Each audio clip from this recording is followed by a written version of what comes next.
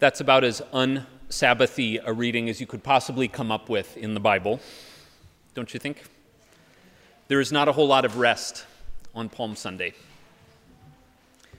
We've been exploring the practice of Sabbath throughout Lent, the commandment to pause in the midst of the daily hustle and bustle and bask in the goodness and givenness of life. When we began, we noted that life is meant to be a pattern of work and rest, inhaling and exhaling. God modeled it that way in creation, after all. We have been focusing on the rest part, but there's no getting around it here at the start of Holy Week. Our story today is not a Sabbath one. It is busy, full of action, full of activity. Moments of quiet and rest will follow in the days that are to come, but not now. Palm Sunday is clearly a day of work for Jesus, and an especially full one at that. It's a familiar story that we have in front of us this evening, one that we revisit each year with familiar readings and familiar songs and familiar actions. There's no other day for waving palm branches in church. It's a story filled with lots of emotions, jubilant crowds and hopeful disciples and nervous religious leaders. And it sets the stage for everything that's to come in the week ahead, the chaos and conflict and confusion that will finally lead to Jesus' death. Many of us know this story very well. It's certainly familiar to me. But something stood out to me in coming back to it this year, something I'm not sure I've noticed quite this way before. Nothing that happens in our gospel reading today looks like an accident. Jesus seems intent on making a scene. He draws a whole lot of attention to himself and appears to quite deliberately provoke the conflict that comes. Jesus is no stranger to conflicts with the religious elite of his time. You all know that. From the very start, he's been debating with other leaders, often articulating a different understanding of their common faith. We saw one example last week where he tangled with a group of Pharisees who didn't think highly of his observance of the Sabbath. First, because his disciples were plucking grain, and second, because he healed a man's hand. Arguments like this were commonplace for Jesus. He certainly didn't shy away from conflict when it came to living and proclaiming the vision of a just and whole society. Jesus never ran away from conflict, but up until now, he doesn't exactly seem to be looking for it either. His disputes with religious leaders were off in the small villages of Galilee, and they seemed to sort of arise naturally from somebody noticing what he was up to and asking what he was doing and under what authority. But today is different. Today, Jesus seems intent on making an entrance on a grand scale, making a statement, virtually ensuring that conflict will come. Did you notice that? It starts on the Mount of Olives, on the outskirts of Jerusalem, when he sends a couple disciples off to fetch a donkey and a colt. It sounds like Jesus has maybe arranged for these animals ahead of time, even with this sort of agreed-upon password, "The Lord needs them," to ensure that they're given to the right people. Jesus knows exactly how he wants to enter the city, riding on a donkey with followers all around him, singing and dancing and welcoming his arrival. I've heard the Palm Sunday procession described before as almost like a kind of street theater, precisely calculated to draw attention. It's sort of a parody of the way a Roman ruler might enter a city in Jesus' day. A general who's just returned from a successful battle would enter the city in a big ceremonial parade. Jesus' procession has lots of the familiar ingredients, but they're all scrambled up. In place of a regal war horse, Jesus is riding a common donkey. In place of armed soldiers, there are peasants with branches all around him. In place of a display of force, there are poor people with songs. Jesus could have entered the city in an unobtrusive way, sort of blended in with all these crowds coming for Passover. But it seems he had something else in mind, an entrance that would deliberately draw attention to him as a ruler of sorts, a different kind of king approaching the city. And Jesus isn't through. He heads straight to the temple, according to Matthew's gospel, where once again he has plans in mind. He overturns the tables of the money changers and the seats of the people selling doves, citing these couple of scripture passages in the process. My house shall be called a house of prayer, but you are making it a den of robbers. Jesus isn't questioning the whole temple system here. Travelers coming from distant places needed to buy animals for sacrifices, and they needed to change their coins. His conflict is with the religious elites, the higher-ups who were in league with the Romans and who benefited from the economic system in the temple. In any event, you didn't run around turning over tables in the temple courtyard at Passover time if you wanted to keep a low profile, right?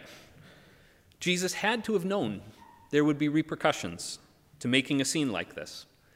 And indeed, there are.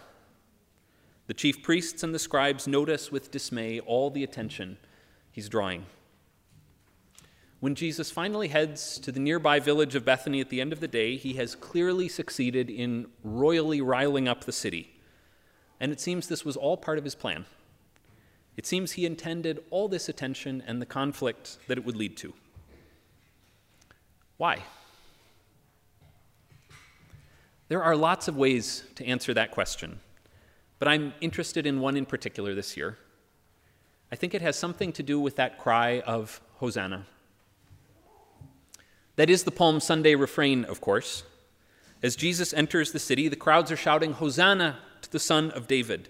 Blessed is the one who comes in the name of the Lord. Again in the temple, the children are repeating what they heard their grown-ups say, Hosanna to the Son of David. The word we associate with this day comes from Psalm 118, that's one that we read at the beginning of our service. Save us, we beseech you, O Lord. Hosanna means save us. That is the cry of the people as Jesus enters the city, and that's the cry as Jesus heals in the temple. Save us, Son of David. Hosanna. We can say that the crowds didn't really understand what was going on. They maybe imagined Jesus was about to start a rebellion, rile up the masses, and overthrow the oppressors. And we can say that the crowds who called for Jesus' help here turned on him in a few short days when he didn't live up to their hopes. Once he was captured and humiliated, they called for his death. The crowds aren't perfect, that's for sure. But today, as Jesus enters the city, I think they are a model for us. We are invited to join their cry, calling to Jesus for help. He is our ruler, the highest authority in our lives, and we can call on him with the crowds today. Hosanna, save us. It's a simple prayer, but it is a profound one. To cry, save us, is to say that we can't do it all ourselves. We know we are not sufficient. We know our abilities are limited. There are things we can't control, and we can't go it alone. We need help. For many of us, it is hard to admit this sort of thing. We live in a culture that prizes self-sufficiency, that says we should always be strong, that we should be able to climb any mountain, overcome any challenge. But of course, the truth is that much of life is beyond our control. We can't really control the actions of others. We can't control the movement of world events. We can't control what happens to our loved ones, who gets sick, or who gets hurt, or who loses a job. The first step in the 12 steps of recovery is admitting powerlessness. Franciscan priest Richard Rohr says this is also the first step in the spiritual life. Admitting our need, admitting our brokenness, admitting the limits of our understanding and our power. The Palm Sunday crowd seems to know something about this. Save us, they cry as Jesus rides into town. Save us from oppression, save us from hunger, save us from fear. We know we can't do it alone, so we call to you. Jesus, save us. Our world cries out in need this Palm Sunday. The people of Malawi cry out as they survey the devastation from the cyclone, the loss of lives and livelihoods and infrastructure and property. The people of Ukraine cry out as the war drags on in their country with no end in sight. The LGBTQ community in Uganda cries out, fearing a new law trampling on their human rights. The people of Turkey and Syria cry out as they struggle to begin rebuilding their lives after the earthquake. We may cry out as well today, recognizing all that is beyond our control in our lives. We cry out for friends, for loved ones, for our neighbors, for the earth, for ourselves. And Jesus welcomes it. He welcomes our cries of Hosanna. He enters the city in a big way, in a display that nobody could miss, so that his followers then and now would know that we can call on him for help. We know where this week is going. We know that Jesus didn't provide help in just the way the crowds thought it might come. Conflict and betrayal are ahead, and beyond them, the cross. But the promise of the gospel is that there is help to be found in the one riding into the city today, in his compassion, in his gentleness, in his mercy, in his self-giving love, in his faithfulness to God's purposes, no matter what. The powers even of death will be overthrown. Once again, we look to him, and in our need, we cry out. Thanks be to God. Amen.